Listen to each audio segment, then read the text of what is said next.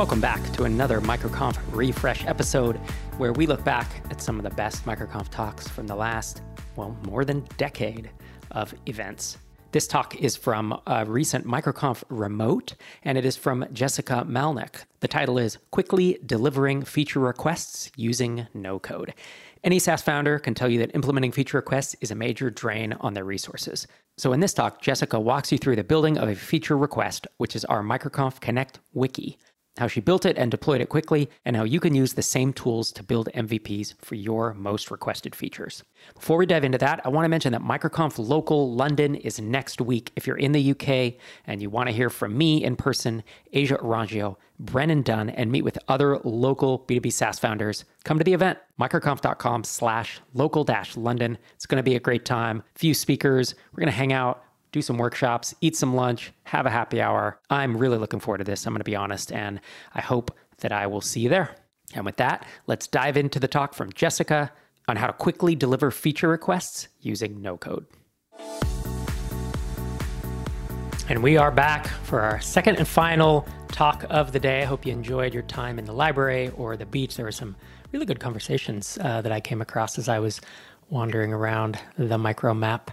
I want to thank, as we emerge back into the rest of our content for today, I want to thank our brokerage partner for the year. It's Quiet Light Brokerage. I talked a little about them yesterday, but they have been around for more than a decade, helping founders sell their SaaS companies, their software companies, WordPress plugins, content sites, e-commerce sites, pretty much the gamut. And they have a large list of buyers who are, interested in acquiring, and then they facilitate, they help you essentially put together a brief, and then they facilitate a transaction for you to exit and take some cash off the table and move on to your next thing. So thanks so much to Quiet Light for supporting MicroConf and supporting independent founders.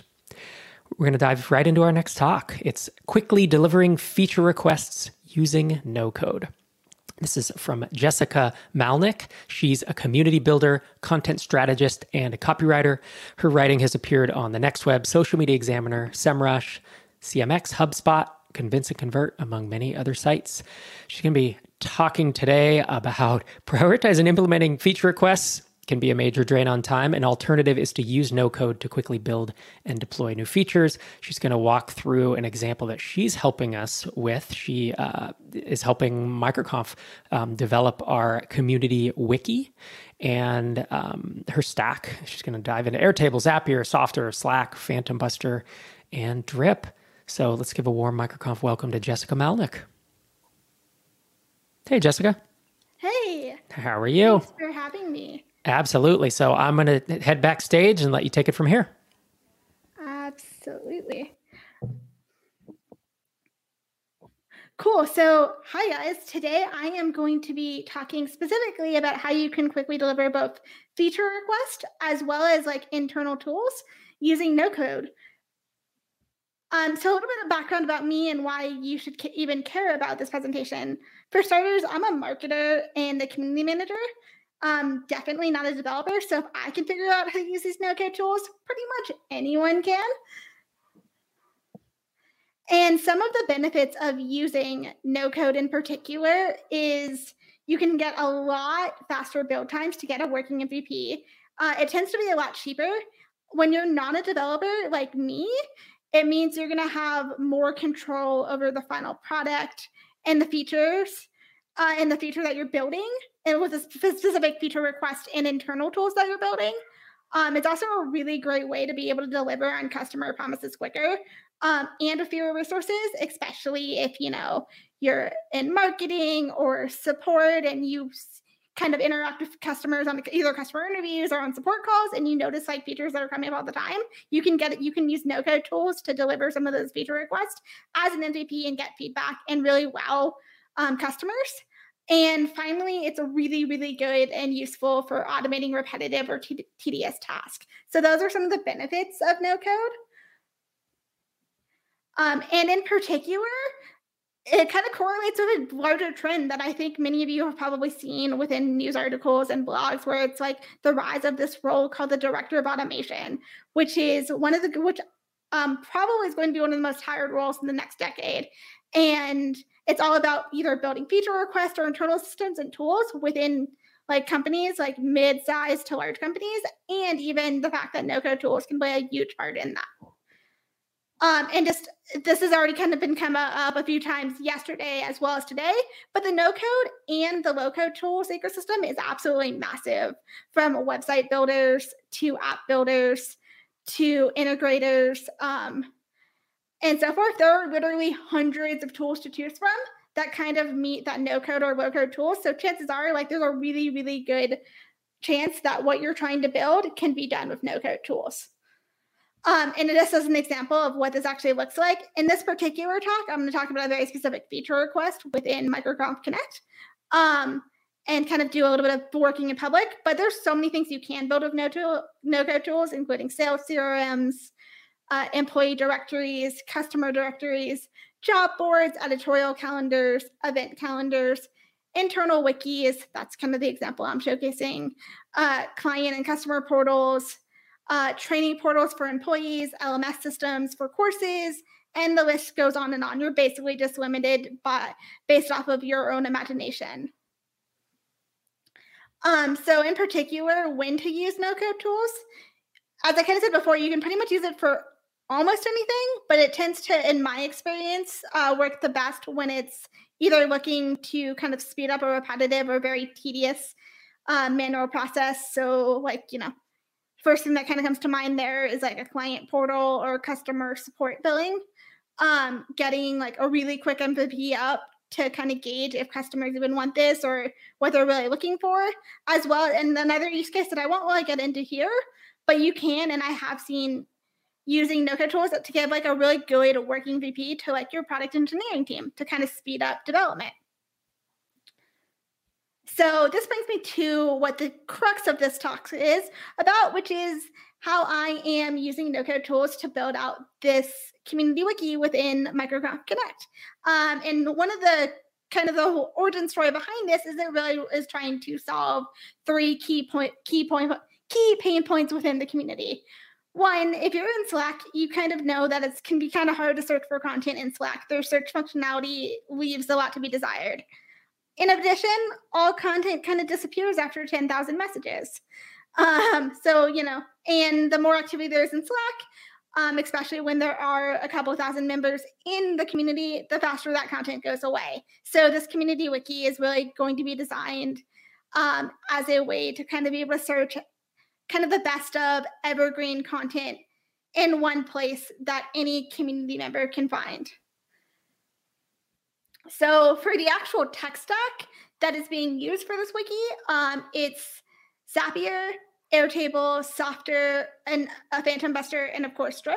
And the crux of this tool is being built in Airtable and Softr. Airtable being the quote-unquote backend database and code, and Softr kind of being what any Microconf Connect member is going to interact with on the front end. And Zapier is actually kind of the glue and quote-unquote the duct tape that kind of pulls everything together from all of the tools. Side note, I personally think Zapier at some point in time should just should nickname themselves the duct tape of the internet, because they kind of are that. And then I use a tool called Phantom Buster to pull in specific YouTube videos. It's really similar to if you were listening to Andy's talk earlier. It has a lot of similar functionality to Hexmatic. And diving right in. So it can be really tempting to immediately go into all of these no-code tools with an idea and just immediately start tinkering around. And I would strongly, strongly, strongly recommend not doing that, in particular because when you are trying to do that, you're going to waste a lot of time, and oftentimes you're not going to necessarily get the best results. So what I've done and what I would recommend anyone else do is start with mockup. This could be as low tech as sketching out what you want this feature request to be on a pen and paper, or in like a whiteboard in your office, or it could be using tools like a digital whiteboard tool or a wireframing tool. It can be as fancy or as low tech as you want. In my particular case, I used a tool called Miro to be able to build out mockups. And I literally just went through and figured out, okay, what do I want this? What should the wiki look like? And then I literally just did a mockup of every single screen on there. So you can kind of see, like, the first thing someone's going to interact with is the member login screen. I'll get into a lot of details on why that's really, really important. And then you can kind of be able to map out the crux of it, and you really can't see it right here, but you can kind of map out the crux of like how people are going to be able to search for content, both based off of like individual channels within Slack or became categories within the wiki, as well as being able to pull in additional content like all of the MicroConf video vault videos. And there's also plans to add in additional blog posts and essays as well. So that's kind of the crux of it, is make sure that you don't eliminate that mockup stage. And this kind of gets into the meat of it, which is pretty much everything within this wiki, and in all of the quote unquote backend code is done within Airtable. And you can kind of see here, there's a bunch. There's actually two bases. One base is for users, which you can't see here, and that's gonna that powers the login. And the ability to kind of gate content within Software. And then all of the actual content is being done within Airtable directly. So there are tables for all of the community threads within Slack, filtered in a very specific way to all of the video vault content. So the first thing that had to happen to even make this happen at all is to figure out how to actually get the content out of Slack in a usable format so that I could even go into Software for this wiki. And for that, I use Slack and Zapier. Well, excuse me. I use Zapier and integrated Zapier between Airtable and Slack. One thing, if you haven't used Airtable before, which I suspect most people listening to this have, Airtable's Zapier integration is probably one of the best I've seen. And I've used a lot of them in the past, and I set it up in a way where it's formatted so that you even have nested comments within Airtable. I'll walk through exactly how I did that in a second. And then the other part of this was actually adding in blog posts and videos from like the MicroConf site, as well as the video vault within YouTube. And for that, I actually used a tool called Phantom Buster, which extracts essentially can extract all of the video content in a format in a CSV file and then automatically upload it into Airtable. Super useful tool. Would definitely recommend it. So a little bit of more details about because Airtable is basically the crux of all of the content, there's a specific fields that are particularly useful.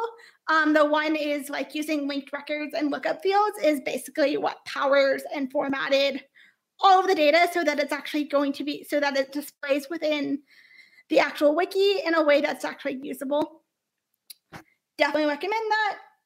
And the second one is Airtable automations, which is basically if you've used Zapier as well, this is basically Zapier within Airtable. So for example, I used it to set up specific records that match a very specific condition, like profile photos, and then use that to be able to create additional records within different views within a base and within different tables within a base. So you can set up a lot of different things within Airtable to really structure the data that you're using in a way that's going to make the most sense for how you want people to interact with that content. So that brings me to the front-end code in air quotes. And this was all done within Software. So you can for example, you could technically be like, hey, everything's in Airtable. You could send that to anyone you want. But there's many reasons why that's probably not going to be a great idea. For one, you have limited ability to gate content. You can't give people different layers of access that easily. It's not really it's a step above searching for something in Slack, but it's still not a great UI or UX to send somebody basically a spreadsheet on steroids. And it makes it harder to, and if by having it in Airtable, it makes it way too easy for, say, someone to get access to the content you shouldn't have access. And one of the big reasons why Software was being used in this particular case is gating the content. So only MicroConf Connect members can see it based off of their email address that they use within Slack is the same email address that they're going to have access to this wiki when it starts to roll out within the next month. So this kind of brings it to the login screen within the wiki. So when you first join the wiki, you get to add in your email address and your password, standard login experience. And this is just a way to be able to kind of gate all of the content so that it stays, conversations that are happening within the Slack community stay within the Slack community ecosystem. In addition, this is kind of some work in public showcasing exactly what some of this is going to look like. So you can kind of see here within the wiki, you can search based off of a specific conversation, or you can actually hit any one of these buttons at the top, which is basically different categories. And these categories correspond to specific channels within Slack. So you can basically pull up and say, if you want to look for, videos, if you're looking for the best video screen sharing tool, you can search it and you'll see results like this. And that is an example of one of the results. So if John's actually in here, congrats, you're the example within this for this presentation. You can also search for individual video and blog content. This is actually pulling in, I mentioned it before, but pulling in stuff from within Phantom Buster to be able to pull in all of the YouTube videos, all of the Video Vault videos, so you can listen to any of the talks. And there's a lot more that's going to be pulled in the future, which I'll get to in a future slide. And then with the whole theme of working in public, this is going to be rolling out in the next month or so. But there's a lot of additional features within this individual feature request, like adding in some ability to have, leave reactions and comments within the wiki directly. So, especially since most of the content in the wiki is content that, has disappeared, quote unquote, from Slack. And there's also the ability to pull in additional content types, whether it's blogs and essays. Yeah. And I won't get into all the details, but that's kind of all in the slide. And kind of the final piece of the puzzle when it comes to building feature requests in no code is it can be really tempted to try to skip the processes that your development team is probably used to of QA. Definitely don't recommend that. Just because you might be building a feature request MVP or a feature request or an internal tool doesn't mean you should skip the QA process. Still, at the very, very bare minimum, make sure it's working across different browsers, whether that's Safari, Chrome, Firefox, Edge, tablets, iPhones, Android devices. Make sure that you're not just relying on you who's building this feature to actually test and QA this, but also ideally at least one person, if not multiple people who haven't worked on the build before, to actually go through and literally click on every single link in every single screen and see what happens. And then because there's guaranteed to be some bugs, and basically record every single issue so you can prioritize and work through them. You can even use Airtable for that. I know I've already mentioned this a bunch. And that is everything. Any questions, comments? Yes, there are questions coming through. Thanks so much, Jessica. All right, first question. And obviously, if you are in Gather right now, you can ask it in the chat, and producer Xander will make them appear fancy-like up here on the screen. So the first question for you, Jessica, is what types of features can you build with no-code tools? Great question. So the first thing is you're basically limited by your imagination. You can pretty much, if you want to, there are hundreds of no-code tools out there. So if you want to and you have it mapped out, you can pretty much build almost anything. However, there are certain features that I probably wouldn't recommend building. For example, if it's super, super, super tied to a whole bunch of proprietary algorithms within like your software, and it's going to need to be pulling in a whole bunch of complex data and a whole bunch of complex security things, maybe not the best feature to try to build in no code. However, if you're trying to automate a repetitive process, maybe you have like a macro setup for something in Excel, using something like that would be a really good example of how to build a feature request within no-code tools. Next question is, what should you consider when choosing your no-code tool stack? Another great question. The first thing kind of really goes back into what are you trying to build? and also building out some sort of mock-up to really go through what does this thing need to build out, and then look for the tools that are going to make sense. So for example, for a wiki or any sort of directory sort of thing, obviously a database component and having some sort of way to put in a ton of different records and a ton of different data is going to be useful. So a tool like Airtable makes a ton of sense for something like that. And given that Softr is basically a layer on top of Airtable, that's one of the reasons why that was chosen for this wiki. However, you're really trying to look through what is the functionality that needs to be in there, and also going after what is your skill set. So if you need something a little bit more complex, then using a tool like Bubble. There's also really great communities, obviously. Ask in MicroConf directly, but there's also tools like MakerPad that are like designed specifically for no code. What are the advantages of using no code tools to build feature requests? I hinted at this a little bit earlier in this presentation, but it's a lot quicker to be able to build things when you're not a developer like me. It gives you a little more control and flexibility, so you can kind of get things faster, and you're not necessarily having to either hire a developer or work with a development team and back and forth. You can kind of take some of that ownership over yourself and kind of get, at the very least, a really, really, really strong MVP that's live. And let's see, it's our last question, unless another one comes through here in the next 30 seconds or so. What are some potential, I think you may have addressed this already, but what are some potential drawbacks to using no-code tools to build feature requests? Absolutely. So the biggest drawback, one of the biggest drawbacks is if you're trying to build something that's extremely complex and extremely tied into either like security or like a whole bunch of complex algorithms within your existing software. Probably not a great idea to use no-code tools, but reality is the sky's the limit. Like, you can build almost anything, and granted, I'm not a developer, but I think you can build almost anything within no-code tools, especially if you kind of work through and think out, okay, what needs to happen, and at the very least, you can kind of get an MVP. That's going to be a lot better than, a back of the napkin drawing, where you can be like, hey, this might not be totally automated, but like these are like, all the steps, and that gives a lot of runway and flexibility that you wouldn't have before.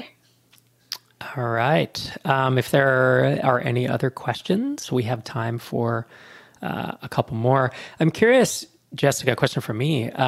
In terms of building out this wiki, you showed the process and all the things that went into it. What kind of time, like overall, how many hours approximately have you invested in this type of project? That's a great question. I would say in general, the majority, like, I don't necessarily have a time estimate off the top of my head, but the majority of that was really in building out like the Airtable side of things and getting all of the existing content from Slack into Airtable in a format that's actually readable, and that's actually going to be readable within the actual wiki itself. So when a member actually logs in and sees it within the wiki, was definitely where the majority of the time and the complexity came in. Like, actually adding in the layer and Softr is actually really easy. That's essentially just adding in a sign up form. Right. Yeah. And that's interesting because obviously, I am, as much as we use no code we use some tools in MicroConf and TinySeed. Obviously, our business is not entirely based on it, but I am familiar with Airtable, Zapier, Slack, Drip, but I had never heard of Softr and Phantom Buster. Those are funny names. How did you find those? Like, were they when you thought, okay, so now I need to go scrape stuff? Did you go search like no code tool to do this? Did you go into a private community Slack where a bunch of people doing no code and ask them, like, what's your avenue for learning about these new tools to accomplish what you need to get done? I feel like every single day there's a new no code or a low code tool out there. Yep. So for Softr in particular, it was literally, I first heard about it on Twitter. And I heard someone talking about Airtable and Softr, and I'm like, ooh, this is a pretty interesting tool. I immediately went to the website, did a bunch of digging within Google search, within Google and social media to kind of see. And I'm like, this looks really, really powerful. And it's built on Airtable, which is probably one of my favorite no-code tools out there just because of how powerful it is. I like to call it like Google Sheets on steroids because you could pretty much do anything in it. Like they have their own and Airtable automations is a newer feature. So like it's basically Zapier for Airtable. And then for Phantom Buster, I don't know how I first heard about it. I want to say I was Googling around probably 2 years ago looking for something completely unrelated to this project. And I found that tool just via Google. All right. We have another question from the audience. I'm not sure I understand this, so let me read it out loud and then you can help me interpret it. If you were looking for a consult on your stack, what type of resources are you looking for? Do you think they're asking like what type of expert could you hire to help like validate your validate that the moves you're making are smart, I guess? That is a really good question. I'm also not sure if I totally understand this, but I know, and going back to software, like I know there's actually experts within their community that are like called software experts, obviously, that you can hire to consult for you. I'd also say like probably the best example of this, and actually what I've used a little bit in the past, is Zapier has a partner program that is pretty massive and with a whole bunch of like experts that you can literally hire, and those folks tend to be both coders and no-code tool enthusiasts as well that you can actually hire on either an hourly or a project basis to learn a little bit more. I have never used, in particular, software experts, but I have actually used a few Zapier partners in the past to figure out how to do like more complex things within Zapier. Thanks again for joining me today. As a reminder, if you're anywhere within driving or easy flying distance of London, you should come to MicroConf Local. It's next week. Head to microconf.com/local-London. And if you're not following MicroConf on Twitter, we're at MicroConf. Thanks again for listening, and I will be back in your ears again next week.